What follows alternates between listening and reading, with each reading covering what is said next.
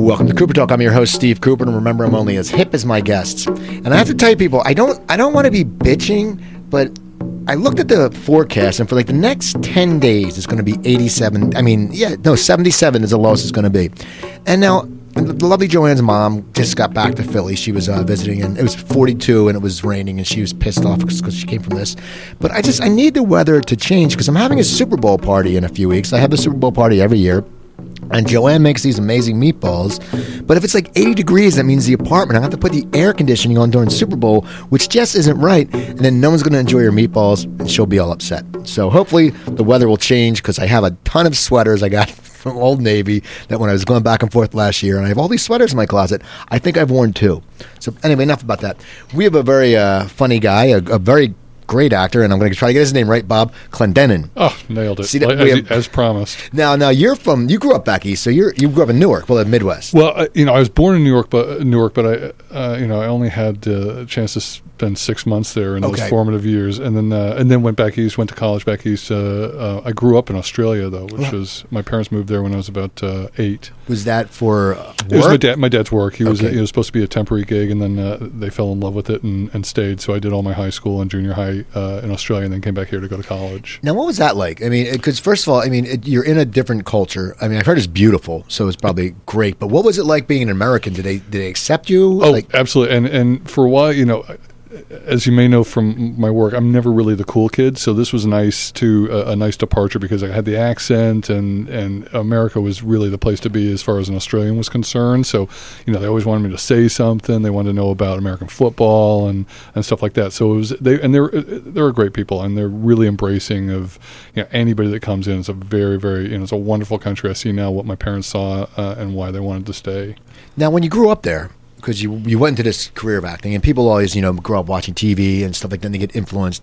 Was Paul Hogan like giant over there? He was huge. Yeah, he had a TV show. It was him and his little sidekick named Strop, and they would do sort of sketch comedy stuff and musical numbers. It was kind of like those old variety shows that were here in the 80s, so prevalent.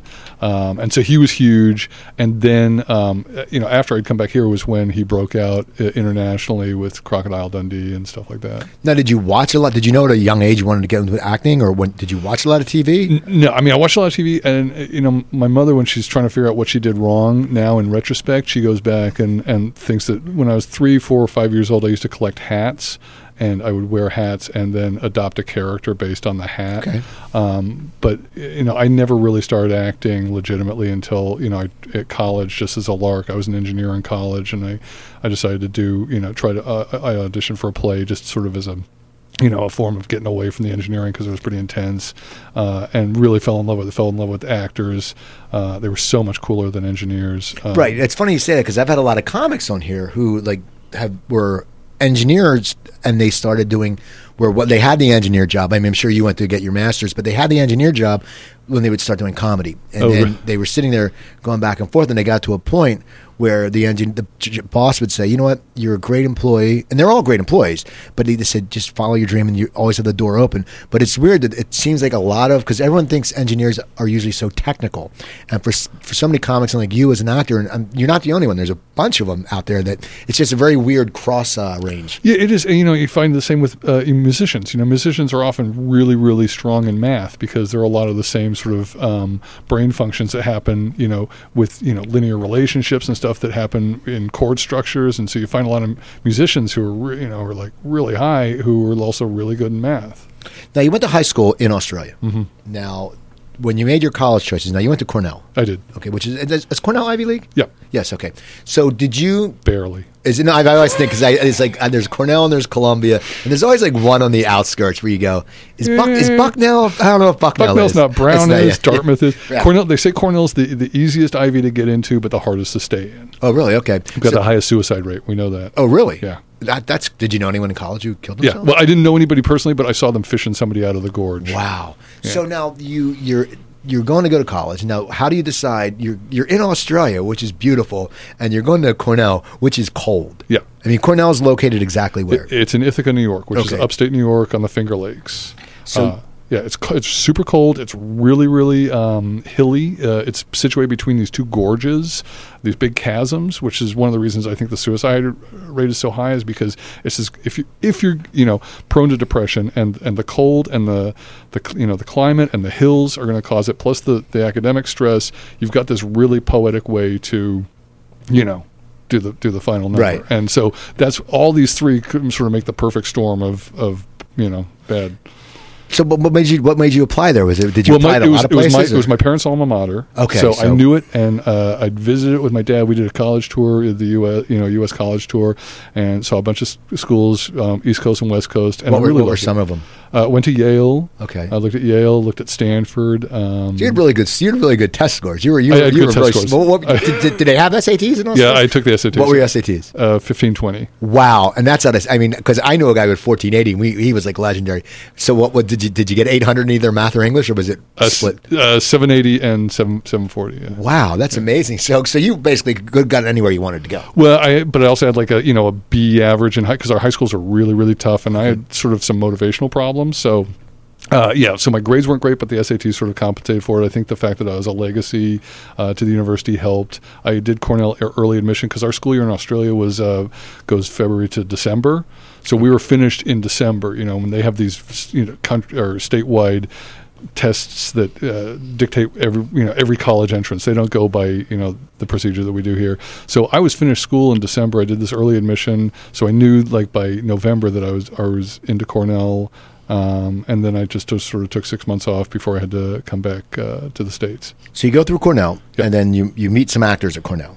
Yeah. And so then you go, okay, I'm done being an engineer. I'm going to go to. And did you Penn State? You went for your master's in acting. In acting. Or So that was the big transition. So like I finished the engineering degree with my wonderful C- average and 2 semesters of probation. I mean, it was really barely. It was like an agreement between me and the engineering school. They said one of us needs to leave, and it's probably going to be you. So I barely snuck out. Okay. And then, but by then I was kind of bitten by the bug and went through these IRTA auditions where you can audition for a ton of different grad programs, acting programs. And found Penn State, and they kind of came after me, and I liked them, and I liked what they sort of stood for, and I liked State College, so I went there as a 3-year Master's of Fine Arts, with an emphasis in acting. And I think what's good about also the location is you're not too far from Philadelphia. You're not too far from New York. I mean, it's a ways, but it's not like you're getting your. You're going to the Masters in the middle of, down south. You're actually close to some big markets. Yeah, but it's also not, like, New York was always still really intimidating. I mean, I know the people who are NYU or Juilliard and stuff, you're really right in the thick of stuff. And, not to mention the cost of living and stuff like that. I really like being sort of a little bit removed, like you say, like it's a sweet college town. You're isolated, but you have access to other places, but you're not stuck in the middle of it. You're not, immersed. When you're 22, 23, I already made a lot of bad decisions. Right. In a small college town, God knows what would have happened. Yeah, that's it. And you could go to Champs. Yeah, we were talking Champs. off air, people. Exactly. There's a bar called Champs, and it was a great little bar. That was like off the campus. You had to drive a little bit, which was weird. You did. I focused more my bad behavior in that little college town area where you could walk from all the different places. See, that would have been great. Like my school was a small school near the Jersey Shore, and we had on campus. But we were a small school, but your school is so big. It just must be crazy because it's always something going on. There's always something going on, but also you're in this tiny, really sort of intimate little program. There's only a half dozen other acting grad students that you're sort of always with, and you have the same 4 professors, and so it's a very, very small kind of nurturing little thing in this huge environment. So I didn't, and then later on during my second and third year, I taught undergraduate classes. Okay. As sort of part of my scholarship thing. But yeah, you're sort of isolated in a big world. Now you graduate, and then you have your master's, you want to act. So Right. what do you decide to do then? I mean, because it's got to be, a lot of people just move out, and they sit there and there's like really no pressure. Like they do it for a year and they out here, and you probably see, people come out for a year to try to act and they go back. You already know you have your degree in engineering, Right. which you don't want to do from an Ivy League school. Right. You have your school from Penn State. It's also a very good academic school, good very school, good yeah. reputation. So you have the degree, so you have to make something happen. Where do you decide to go? I wanted to, at first, we all leave the program thinking we're going to do regional theater or go to New York or something. I'm not a musical guy, so I figured regional theater is what I'm going to be doing. So first step is to get your equity card, which is the union, the stage union membership. And I go to Lancaster, Pennsylvania. There used to be a comedy club called the Uptown Comedy Club, and I remember there was a bar called the Chameleon, and I still kick myself to this day because the owner's like, "You want to go see this band? I'll get you guys in for free." And I'm like, "No, I'm going to hang out." And it was the Pixies, and I could have seen the Pixies in a small little place for free, and I'm still pissed at Kicking yourself. So you went to, so you go to so Amish I get a job at the Fulton Opera House in a touring production of The Nose. There's this short story about this guy who's wakes up and he's a nose, right? And it's going to be a touring production to junior highs and elementary schools around Pennsylvania, and I'm playing the nose. So I've got this huge foam nose that it sounds like I'm doing a setup, but I've got my face sticking out the thing, and my arms stick out the side of the nose, and I'm going, and we're touring around. We've got like a 8-week tour of these different schools, and junior high kids, they're just awful, right? I'm so full of myself when I leave this grad program, and I'm getting pegged down daily as I'm wandering into these junior highs. I'm setting up. We're a one-man touring thing with a van and the flats and our costume pieces, and we're setting up, and I can feel literally on stage the rubber bands and the staple and the paper clips that they're firing at me, bouncing off the styrofoam of my costume. I mean, I could imagine, because they're so mean, and you just come in there like, their kids are going, "Fair season, man. We're going to rip this guy apart. We're going to shred him." I mean, look at this guy. And so, I mean, it's great for me in retrospect because I really did need to get pegged down a little bit. But the low point was we're loading out, and it's horrible cold weather in Pennsylvania. I'm trudging this nose costume back to the van, and these couple teenagers, 13-year-olds, are following me in the hallway, and they're taunting me like, "Hey, you're a nose, man. You look at the big nose and that guy." And so I turn around. I'm like, "Yeah, well, why don't you blow me?" Which was a terrible, terrible thing to say to junior high kids. Funny though, a great comeback. Because it was good material, but I remember sitting in the van on the 2-hour drive back to Lancaster, just like, what am I doing? This is just, And so eventually, shortly after that, I realized I didn't maybe want to do regional theater. I wanted to home base, and it was either New York or LA, and so that's kind of when I made the decision to come out to LA. Now, had you been to LA before? I visited once. I had a buddy from Cornell who was now here. He was working at Paramount, or he was working at Disney at the time. And so I had one or two friends. I didn't know the city, but I knew I didn't want to be in New York. It was a different focus than I thought I wanted in my career. And I'd had some encouragement, because you're kind of a little bit offbeat looking. You might find a good niche for yourself in the TV and film world. So I just sort of kind of rolled the dice and came out. Where'd you first live at? Where's your first apartment? Do you remember? First apartment was in Van Nuys, right off of Ventura, Van Nuys, Sherman Oaks, right there. Like there was a big Ralph's there and a porn store. So there's porn stores there. You still see them here. That's like one of the places you like. Yeah. There's a great little restaurant. I'm not vegetarian, but there's a vegetarian restaurant called Lenore's in North Hollywood. And when you're driving by, like, you missed it, and I had to turn around in the parking lot, and it's like it's got like I missed it because you can't see it. But the parking lot's like a peep show, and I'm like, I didn't even think they still had peep shows. And it's like a peep show, a barber, and like a place that sells liquor. And it's like, I'm thinking people probably just go drink a 40 or a 6-pack. They go to get their haircut, and they go to the peep show. It's like the 4 basic food groups, right? It's like all you need. So you come out here, and you have the degree in acting. You know you have the chops because you got into the school. Right. What do you do? How do you find an agent? I do everything I'm supposed to do. I send out the letters to agencies. I get the little directories at Sam French. I take a commercial class. I try and get in a play. I do so. Like I think I do them. I'm doing everything that they say you're supposed to do in the book, but it's flat. I mean, there's nothing for probably a year, 2 years. It was pretty grim, and. So I just kept at it, and eventually I got a little nibble. I got this agent who wasn't even an LA agent. She was like down in between here and San Diego and Oceanside, and she kind of repped LA actors for the San Diego market. Okay. And that's how I got my SAG card. I got to, through one of the Stu Siegel productions down in Silk San Diego. Stockings. This was Renegade, but exactly the Lorenzo Lamas. I was in the pilot of Renegade with 2 lines as the prison guard. Yeah. What did you remember your lines?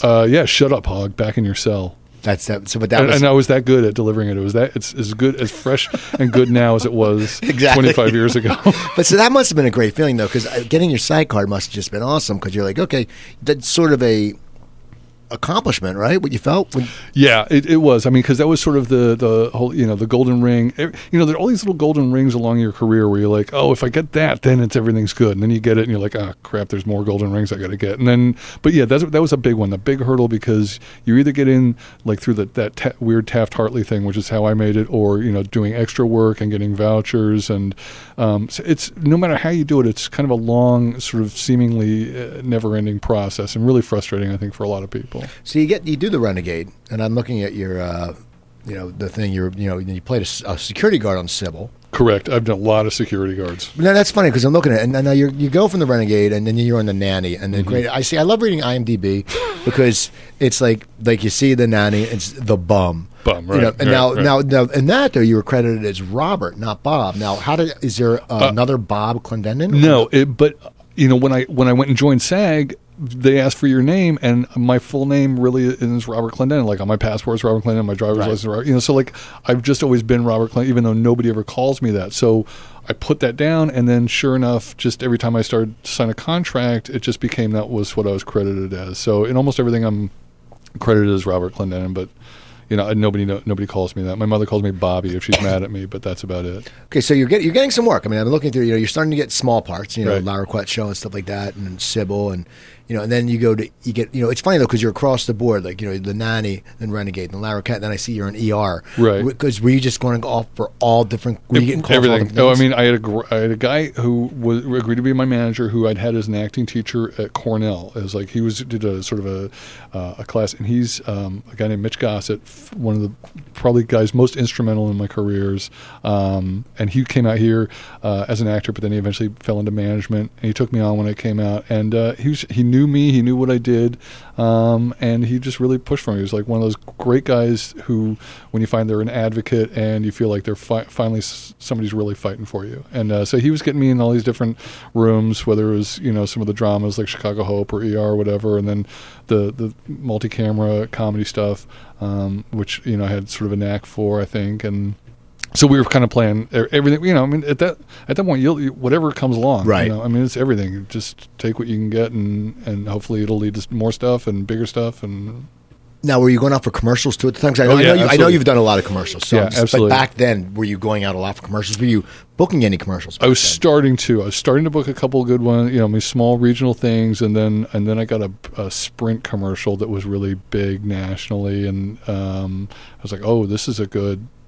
These things can be really good to have, right? And they can pay for a couple of months of rent and buy you some breathing room when you're looking for your other jobs and stuff. So yeah, I was doing all of that together. Now, did you like the audition process? I mean, because it seems like you're going from a comedy to a commercial to a drama, so you really have to know what you're doing. I guess maybe the schooling helped you with that. I don't know if that was. It did. There's still a big adjustment from the theater world, from the stage actor, the stage world, because you go in with a finished product and you're showing them what I'm going to deliver. If you were to hire me in 3 days when we shoot, I'm going to show you exactly what you're going to get on that day, as opposed to the theater world where it's a much more process oriented thing. You show them a monologue or two, and then that you're going to be in rehearsal for 3 to 5 weeks, and you're going to build this character and grow and stuff like that. So making that sort of adjustment was, just an adjustment you have to make, but it didn't come as intuitively as I thought it would, But yeah, I mean, I like the audition process. Those audition rooms, though, there's good and there's bad. There's like the ones where you walk in and you feel like, oh, they really want me to be good, and you feel like it's a supportive environment. And then you go one where it's just toxic, and you feel like you already hate me and you're mad at me, and I just walked in, and I don't know, why are you setting up this vibe where you're going to get the worst possible performance from the people you wanted to do a job for you, Now you're working, and now you get a recurring on The Practice. Yeah. Okay, so now I see you did Murphy Brown hanging with Mr. Cooper. Well, you did L.A. Confidential, which that must have been pretty crazy because that's an Oscar. I mean, the bottom line is you do it's any job you get is great. Like you did ER, but ER was once again a great TV show, and. But then you get L.A. Confidential, which is, was Oscar nominated. So was that a little intimidating to you, or because you're going into like, okay, there's Russell Crowe, there's Guy Pearce, there's I forget the director, Helgeland? No, Curtis Hanson. Okay, Brian Helgeland wrote it. Yeah. But so what is that like? You get this part. It must have been. Was it It's great. intimidating because I know it's a great film. It's had a great casting director. I know, but this is also before Russell Crowe was Russell Crowe, Okay. before Guy Pearce was Guy Pearce. It's like a lot of these guys were real fresh finds at the time, and so nobody knew how huge this cast was. Kim Basinger was really the one, Okay. the star power in the film. But the script was amazing, and Curtis, what I knew of him, I loved, and he couldn't have been a more wonderful, sweet, kind of the nurturing kind of director everybody likes to work with. I had a small role. I was only there for probably a week or 10 days or something, and sort of a devicey kind of role. I was the reporter. I had to ask a bunch of questions and move the sort of plot forward and stuff like that. But it was a great experience. I had no idea at the time how great that, and I've watched it 5 times since. And What I love about the movie, and I have to watch it now because you're an Updog. I have the DVD. Right. But what I loved about the DVD was one of the special features was they went through like old Hollywood. Like they said where this took place. And that was really cool because, if when you're out here, you don't know, like some people don't know how the Formosa used to be just like this legendary, like Right. everyone hung out there, or Trader Vic's, or Frank and Moose's. Dantana's, right. Dantana's, yeah. Sure. So it's pretty cool. So you're doing that. So now the practice, how does the practice come along? Did they recognize you from something, or did your agent say, I got this role for you? And did you come in as a recurring, because you're on a few episodes? That that way it was David. That was the first David Kelly show I'd done, because ended up doing a couple shows with him Okay. after that. And this was a recurring thing. He had a plot line where a bunch of people had all felt they got cancer from power lines, and it was a class action suit. And so we were hired for 3 or 4 episodes, and it was one of the first times I felt like I was really more part of the cast. Like a lot of times when you go in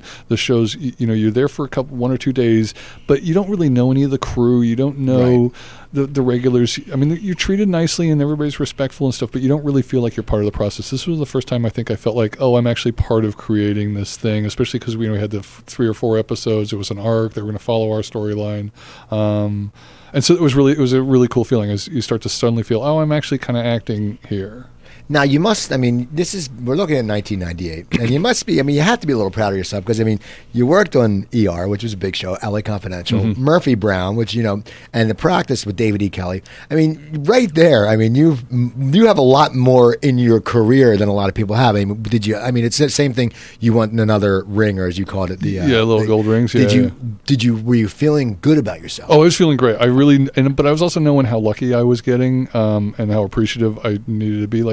I'm still sort of amazed at actors when they start to display sort of the entitled attitude or start to get a little uppity. Like, we forget how incredibly fortunate we are to be doing this job, and if you're working enough to be paying your bills and stuff and working with these fun people, and it's an amazingly fortunate position to be in. I don't think I ever lost sight of that could be taken away at any time, and really appreciating what was happening to me. Well, I think that's true. It's like, I think a lot of, as we talked earlier off air about, a lot of actors who constantly work, and you've been in a ton of stuff, and commercials too, and then you do voiceovers. We'll get into that, but I think a lot of actors at that point, they're just, like you said, they're just happy. It's like, there's no reason to be a dick. It's like when there's no. It's like, God. Everyone comes out here, and it's, as I said, it's the actors who have done a lot of work that are the nicest. It's not it's always like the young ones who, I hate to say that, No, but I think you're right. And I think also a lot of times it is, if they are younger and they get some fame, you think, okay, how would I act when I was 23 or 24? I'd probably be a dick. You don't think about that. Yeah. So okay, but you're acting. Okay. Well, but what's also interesting, I think there's starting to be a little bit of a transition. I think that, for a long time, maybe I'm just being like turning into the old guy who's like the get off Don't my you hate lawn that? guy. I'm like that too. Now, but it seems that at one point it was about the work. People were excited about doing work that mattered, and now we're getting into an era, especially with social media, where self promotion is sort of eclipsing the work itself. So it's more, you have people who are inventing themselves and reinventing themselves, but you kind of go, well, what do you do? See, I agree with that too, because I see it a lot on Facebook. I see that with some comics, and like this one lady, it's like she posts, puts, I'm the winner of the Battle of the Comics, 100 comics. Well, yeah, but none of them were like true headliners, because a headliner would never enter a contest, because you would be like, what the hell's wrong with you? You headline comedy clubs, people come to see you. Right. And it's true, they invent themselves, and they put like a kit together, and you read this kit, and it's like, what the hell? It's like for me when people say write something about you. I host Cooper Talk. I've been in a That's what crappy you do. movie. Yeah, I did that. I do stand up, but you're right. It's with social media now. It's like someone could have no credits, but they're always even if you had a background, you can say I was on the show, and people don't check it, right? But because there's so many people doing it. But you're right. It's not about the work as much. No, I mean you have notoriety because you have 100,000 Twitter followers, but it's like, well, what does that mean? What do we do, what do we do with that? I guess you can reach then 100,000 people with your tweets, but it doesn't translate to what do you create? What do you do? You know what I mean? It's true. I mean, it's true. And and even with the reality TV shows now, it's like and someone who is a working actor, has worked for a long time, does all aspects, and you're known people because you look familiar. You've been in a lot of stuff, but then you must. I'm thinking for you, and not you personally, but for a person like you, it must sit there and go, wait a second, I've been busting my ass. I'm on all these shows, and then someone who's on Big Brother is going out and doing personal appearances and getting paid a shitload of money. Yeah. And not just about the money, but it's just like, you got to sit there and go, what is wrong with society? It's like you are on Big Brother. You stay in a house for whatever, how many days? Right. You have no talent. Right. Most of them are jerks. Or even I'd say even at least that's sort of a competition. Like even where you got the shows where really your only claim to fame is that you on a weekly basis rip somebody's weave out. That's what you do. You misbehave and allow us to see you being as big a jerk as possible, and that's your notoriety. That's just astounding. It's changed, yeah. I watch, and they're always the ones on TMZ because I look at TMZ. Always, I look at TMZ sometimes on the site because that big Bieber, the Bieber thing. Because I want him. Sure. I want him. He's a jerk. I mean, $20,000 of damage with eggs. I'm like, God, we egg people in high school. It's maybe $10, but things change. But they also didn't send 10 squad cars to your house. Exactly, I know. But no, that's the thing. Is like, so I'll check TMZ, but sometimes you sit there and I go, who are these people? And it's like rappers are on there all the time. I'm like, I know old school rap. I know music very well, but I'm like, I've never heard of like DJ Wheezy Wheeze and I'm like, what the hell is this? It's just crazy how it's changed. And you're sitting there going, and it's once again, it's the people you never hear crap about George Clooney. You never hear crap about any of these people. Michael J. Fox. You never hear crap about him. Even I know you were in Cougar Town. Right. You never hear crap about Courtney Cox. Even when she was going through the divorce, you never heard him go, she's a jerk. But then it's like, it's just amazing, right? It's like people don't want to hear about good people. Right.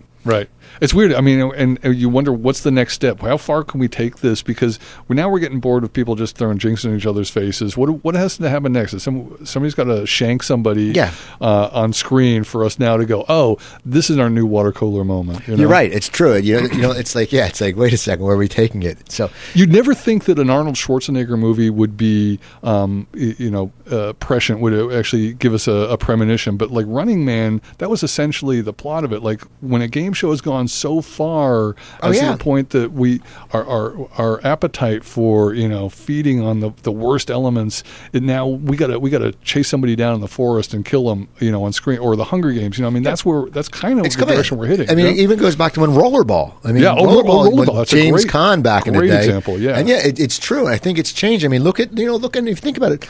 I don't follow. I mean, I grew up watching great boxing with Ali. We're about the same age, so Ali and all that. Yeah. And I don't watch MMA. I have friends who are MMA. I have a friend who's an MMA fighter.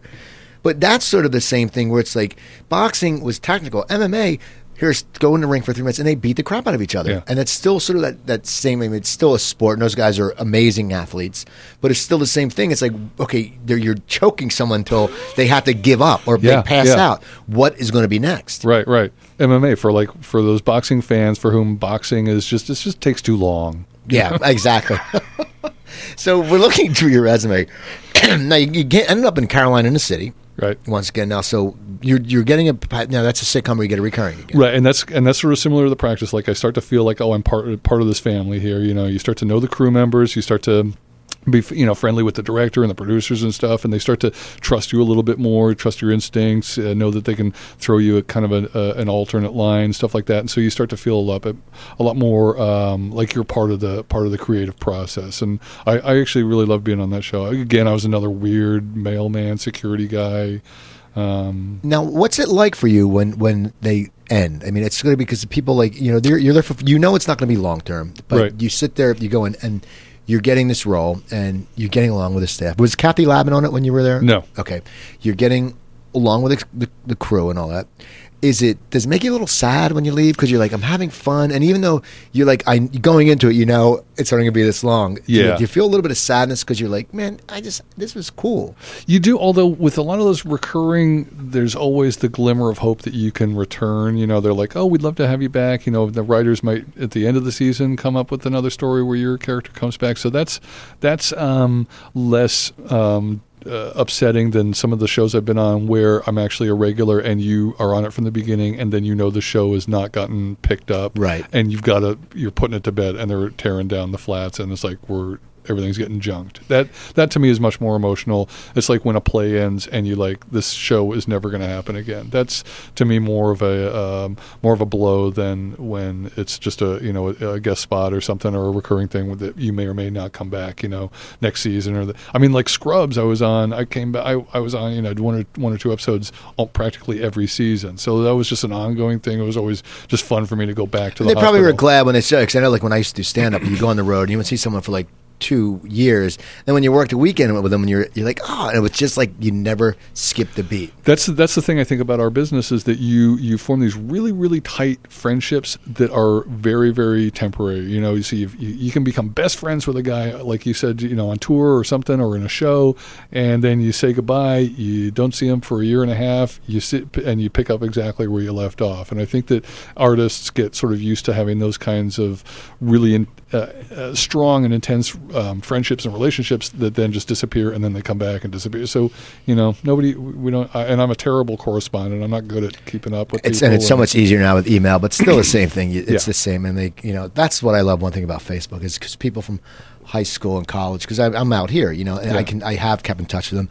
But it's true. You sit there and you're like, what do you write? Yeah, I haven't seen you for, because I went to my high school reunion, my 30-year reunion, and it's like, hey, but after that, you don't get back in touch with each other. Right. You saw each other. Yeah, I'll see you at the 40-year reunion. How was that? Was that depressing, or was it sort of exciting? Or? Actually, what was cool about my 30-year reunion was I never went to the 20, and I never really went back east after I was out here, except because my parents moved to Delaware, and but I went back, and it wasn't one of those reunions like you always see classmates and they charge you all this money. It wasn't like that. Our president of our school got together, and thank God for Facebook, the president of our graduating class, and said, we're going to do a reunion. So we got emails, or someone started a group on Facebook. Right. And it was whatever. It was appetizers and beer and wine. And my graduating class was over 800 people. But it was great because like 135 people showed up, and everyone. I came from a very Jewish town, and I was like, as I always say, I was like the minority because I was the Presbyterian. Right. And it's good to have you around though, because exactly. The Jewish girls can sleep with you before they marry a Jewish guy. Right. So we were practice. But no, it was cool because everyone's done pretty well for themselves, and it was cool because everyone looked good. I mean, given the people who didn't look good in high school. It's like we've all changed. Yeah. Like I'm bald now. I had like Parker Stevenson hair in high school, nice. But it was fun, and it was sitting there, and because you're all set in your life. It's not like a 10-year reunion when people are still acting like they're in high school. But you have a reunion coming up?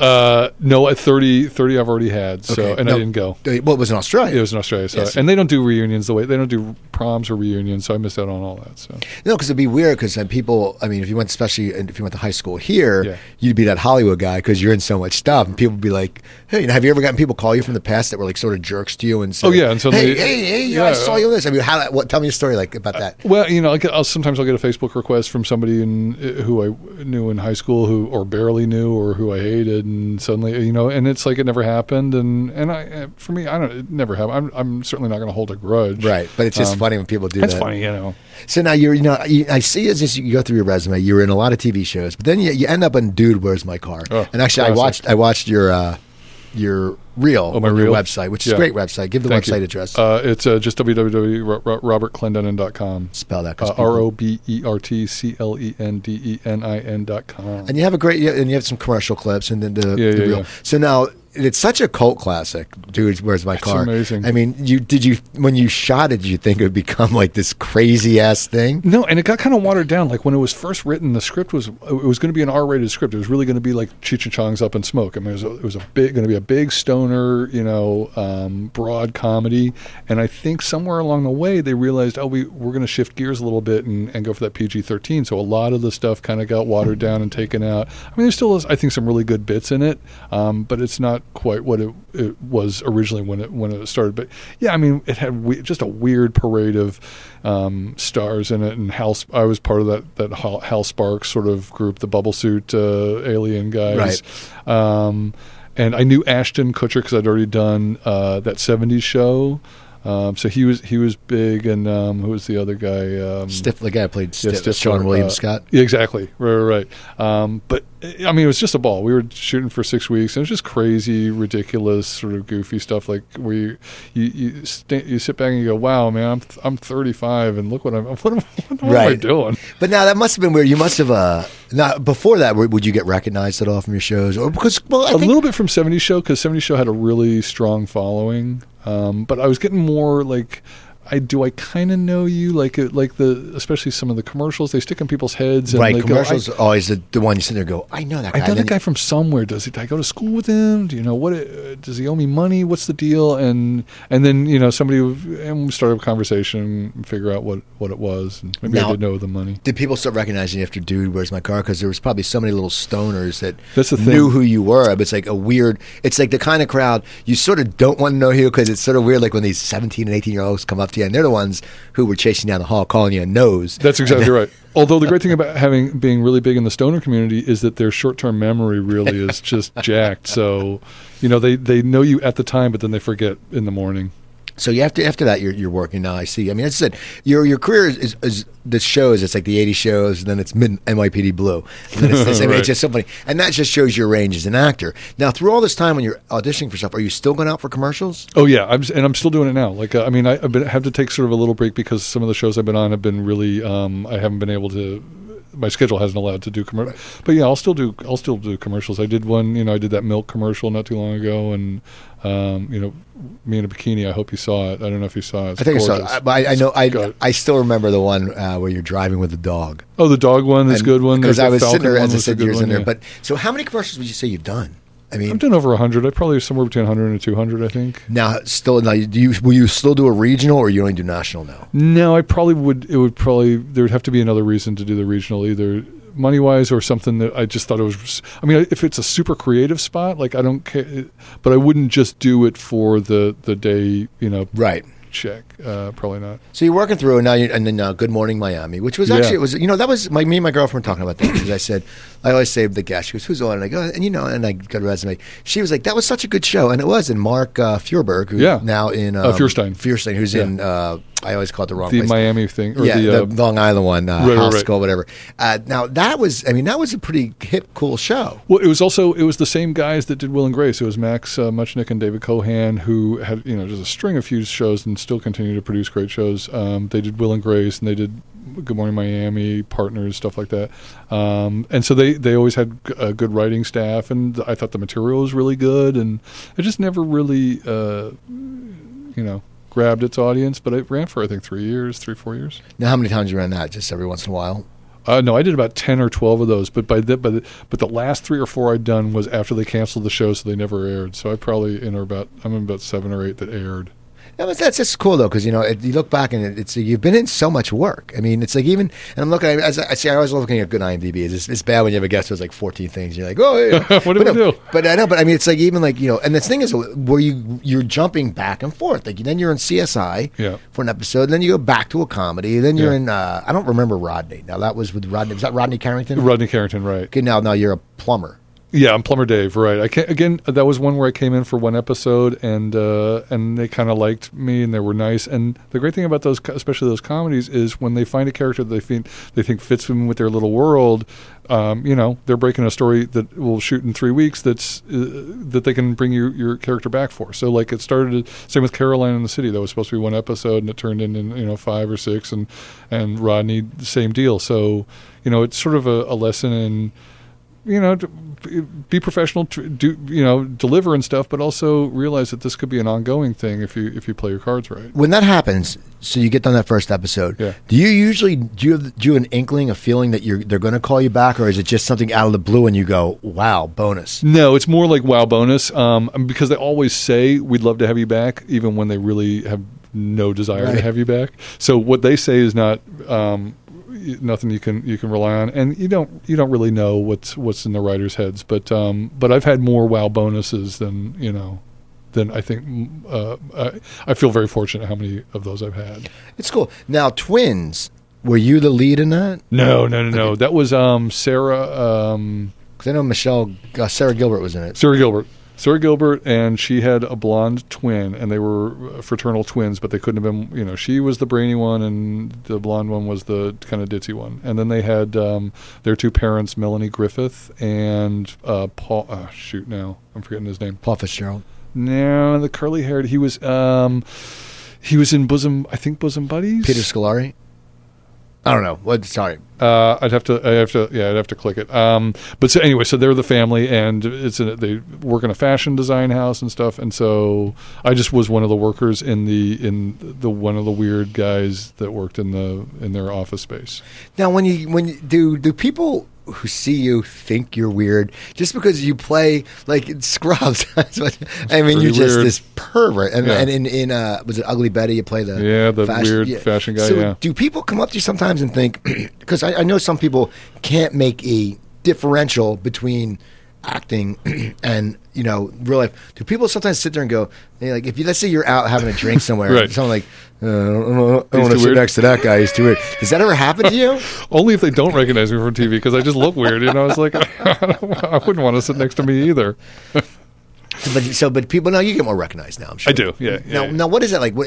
Are people usually nice? Because there couldn't be nicer. Yeah. Like, what's one of a really like a perk you've gotten from being someone recognized you? Like free tickets anywhere, or free drinks, or dinner. I've noticed. I got upgraded a couple Vegas hotels. So what did they just say? We know you. We're putting. Yeah, she said, I love you in Cougar Town, and we have a suite available, and stuff like that. I mean, it's really nice stuff. It's cool. That's great. I also love people will come up and just want to either chat or get a picture or something like that. And to me, I love that. I know that there's some people who just they hate it, and but to me, it's such a nice reward. And usually, people are very respectful and don't want to take up too much of your time, but want to have a little interaction. And I think that's fabulous, and I think it's a great thing. Well, I think that's what it comes down to, is if people are respectful. I think it's a matter of, and I'm one of those people that we do. If I get an email, if someone likes my show, I respond. I get an email one time. Someone's like, well, it's Indie 100, but you never play music. It seems like you and your guests just talk about your guests. And I go, yeah, because it's called Cooper Talk.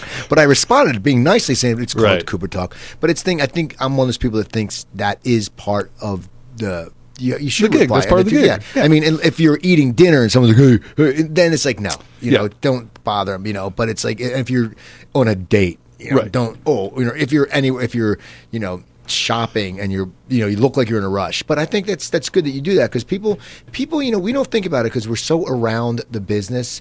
But a lot of people get starstruck when they see someone on TV and then they see them. It's like, oh my God. And that's the one thing. And people come out here and visit, and that's one of the reasons to come power see people. Of the medium. And also, but I also remember that I'm in a much lower category. I'm right. I don't think anybody knows me by name. They recognize my face from something. I might be in a show that they like, and they'll come up and they'll have a small interaction. But like the times that I've been out with people who were big, if we go out, like sometimes we would go out with the Cougar Town cast and Courtney'd be with us. It's a different that kind of intrusiveness. Because they're like rock is stars. Very different. They're rock stars, and and so it's incessant.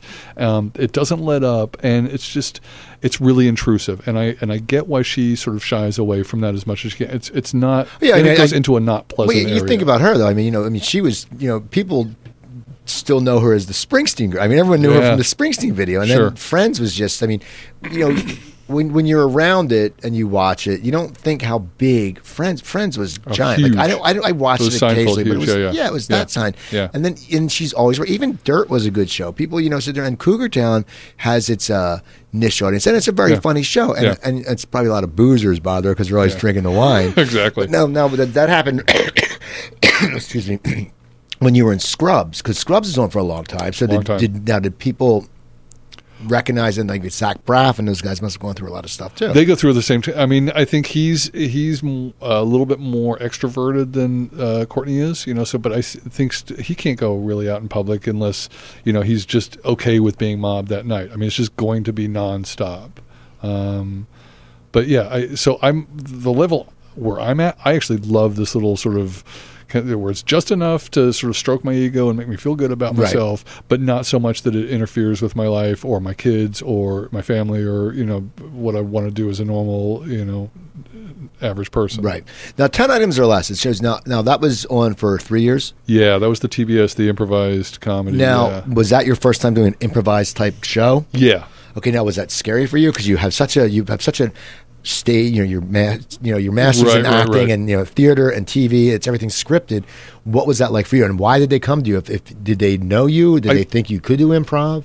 I don't know what they knew. I don't know what I have no idea. It was just it was an audition that came through my agent, like the normal process. I'd had a fair amount of improvisational experiences from college, and but I hadn't done like Second City or Groundlings out here, so it had been a while since I'd done anything. I was a little bit rusty, but then in the audition process, that's what they were looking at, is what people could bring. And this is when you have an improvised show like that, it's not so much along the lines of the the Second City kind of improvising, where you've got an audience and you're really looking at sort of it's that immediate. There's the audience is right there, and you're like, give me a situation. What about now I'm a dentist. Now I'm on Mars.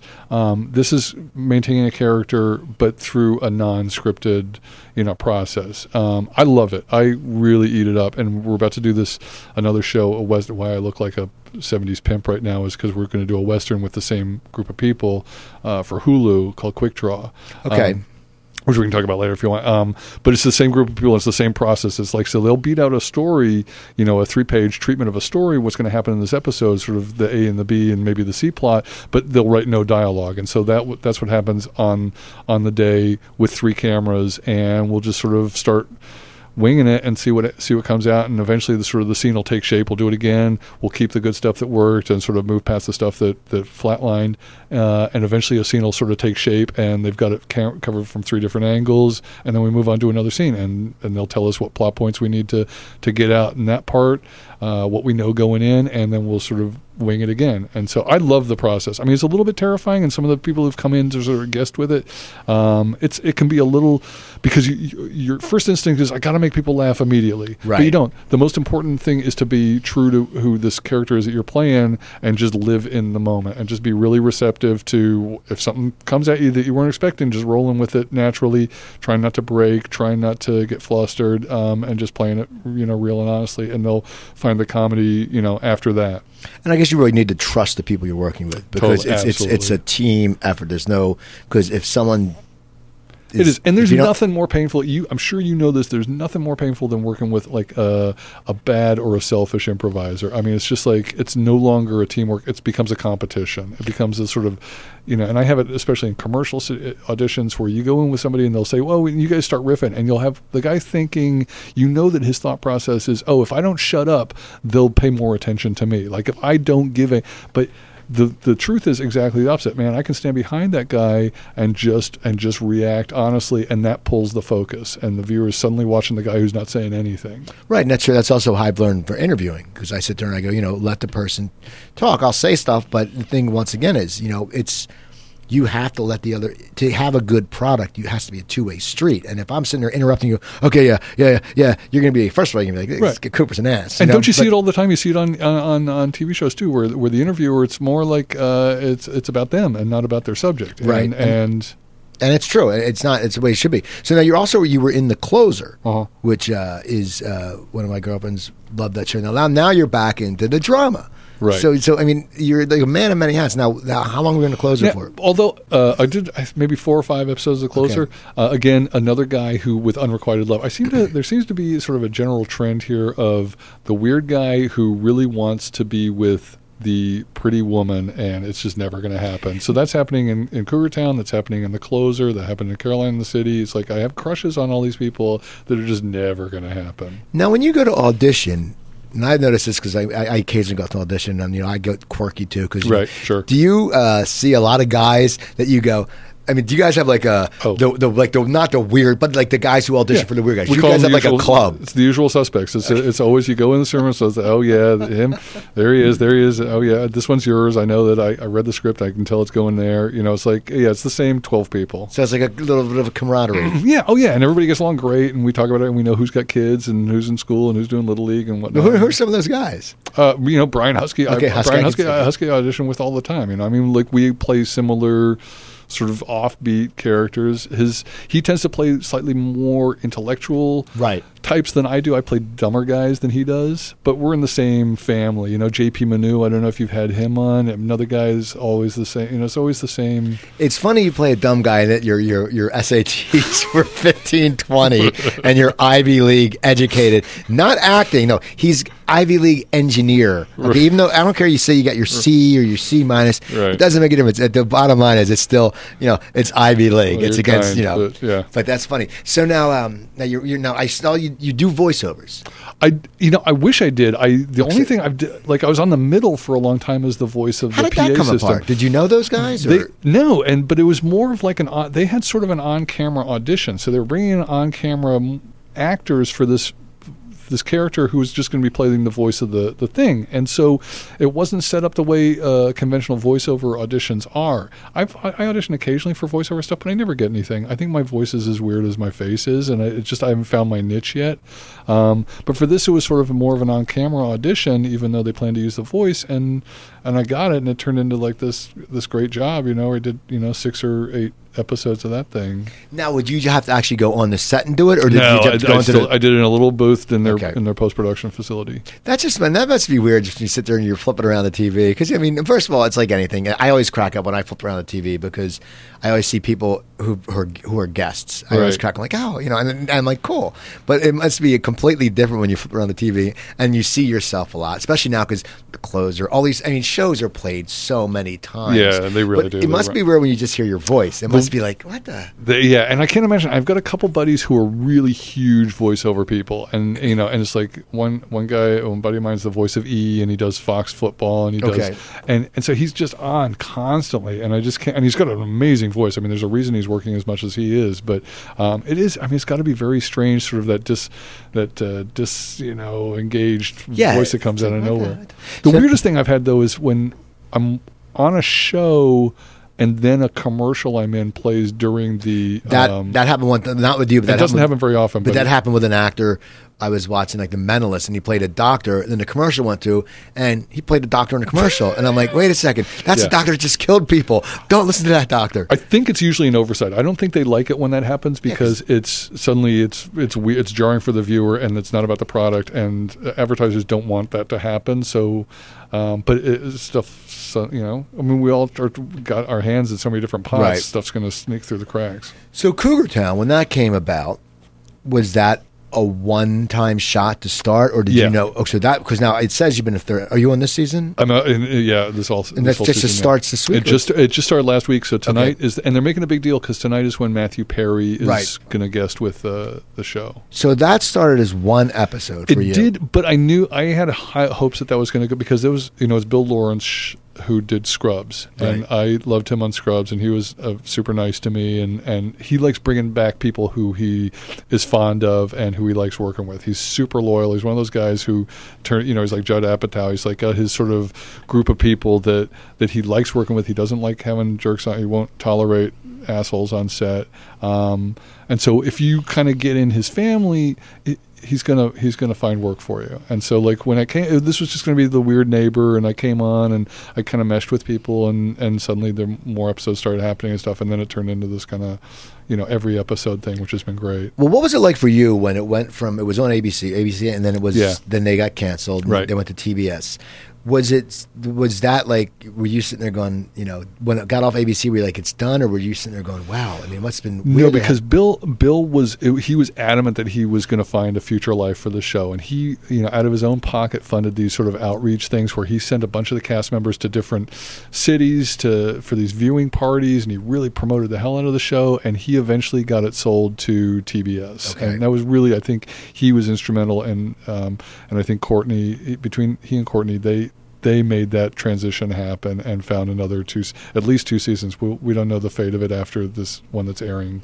Well, it's one of those shows that I think, it's you're not. I mean, for me, I'm not sure. When you watch it, you go, well, I don't know how that's going to be, and then you watch it, and it's really funny, and it's a good show. I mean, when you sit down and watch it, you're like, this is funny because it's dysfunction, but it's totally fun dysfunction. It's total dysfunction, and it's basically the Friends group if they were just 20 years older and drunk. Right. Bill's the first to admit that the title probably killed it. It was one of the worst titles I think picked known to man, and they started with this cougar concept, and then after 5 episodes they abandoned it. Now it's just sort of drunk friends together, and it's an ensemble comedy. Fun. And I think it's funny. I think the writing is great, and it's a sharp show. So now, Quick Draw, is it your first time being Western? Well, we did 1 season last year. We did 8 episodes, and that was the first time I'd ever done a Western. And this is an improvised comedic Western, so it's kind of a weird format, but I don't think there's anything like it out there right now. And it's on Hulu.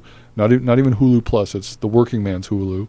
And we're going to start a 2nd season in another week and do 10 episodes. Now, how does that come about? The same way, I mean, how does it end up on Hulu? Do you know? I mean, it's like that's what's happening though. I think that a lot of other platforms, whether it's Netflix or Hulu, not only are they starting to carry their own content, they're starting to produce their own content. So they're, you can find shows that you've enjoyed in the past that are now being carried on Hulu or Amazon Prime or whatever, but now they're actually making their own material and they've got the money to do it. So when a network passes, and a network's not going to go for Quick Draw, an improvised, Western with a bunch of unknowns, but, Hulu might go, hey, you know what? Nobody's watching anything like that. Nobody's got anything like that. That could be great for our brand, and it might bring people to our site, and that's what they did, and it's worked out pretty well for them.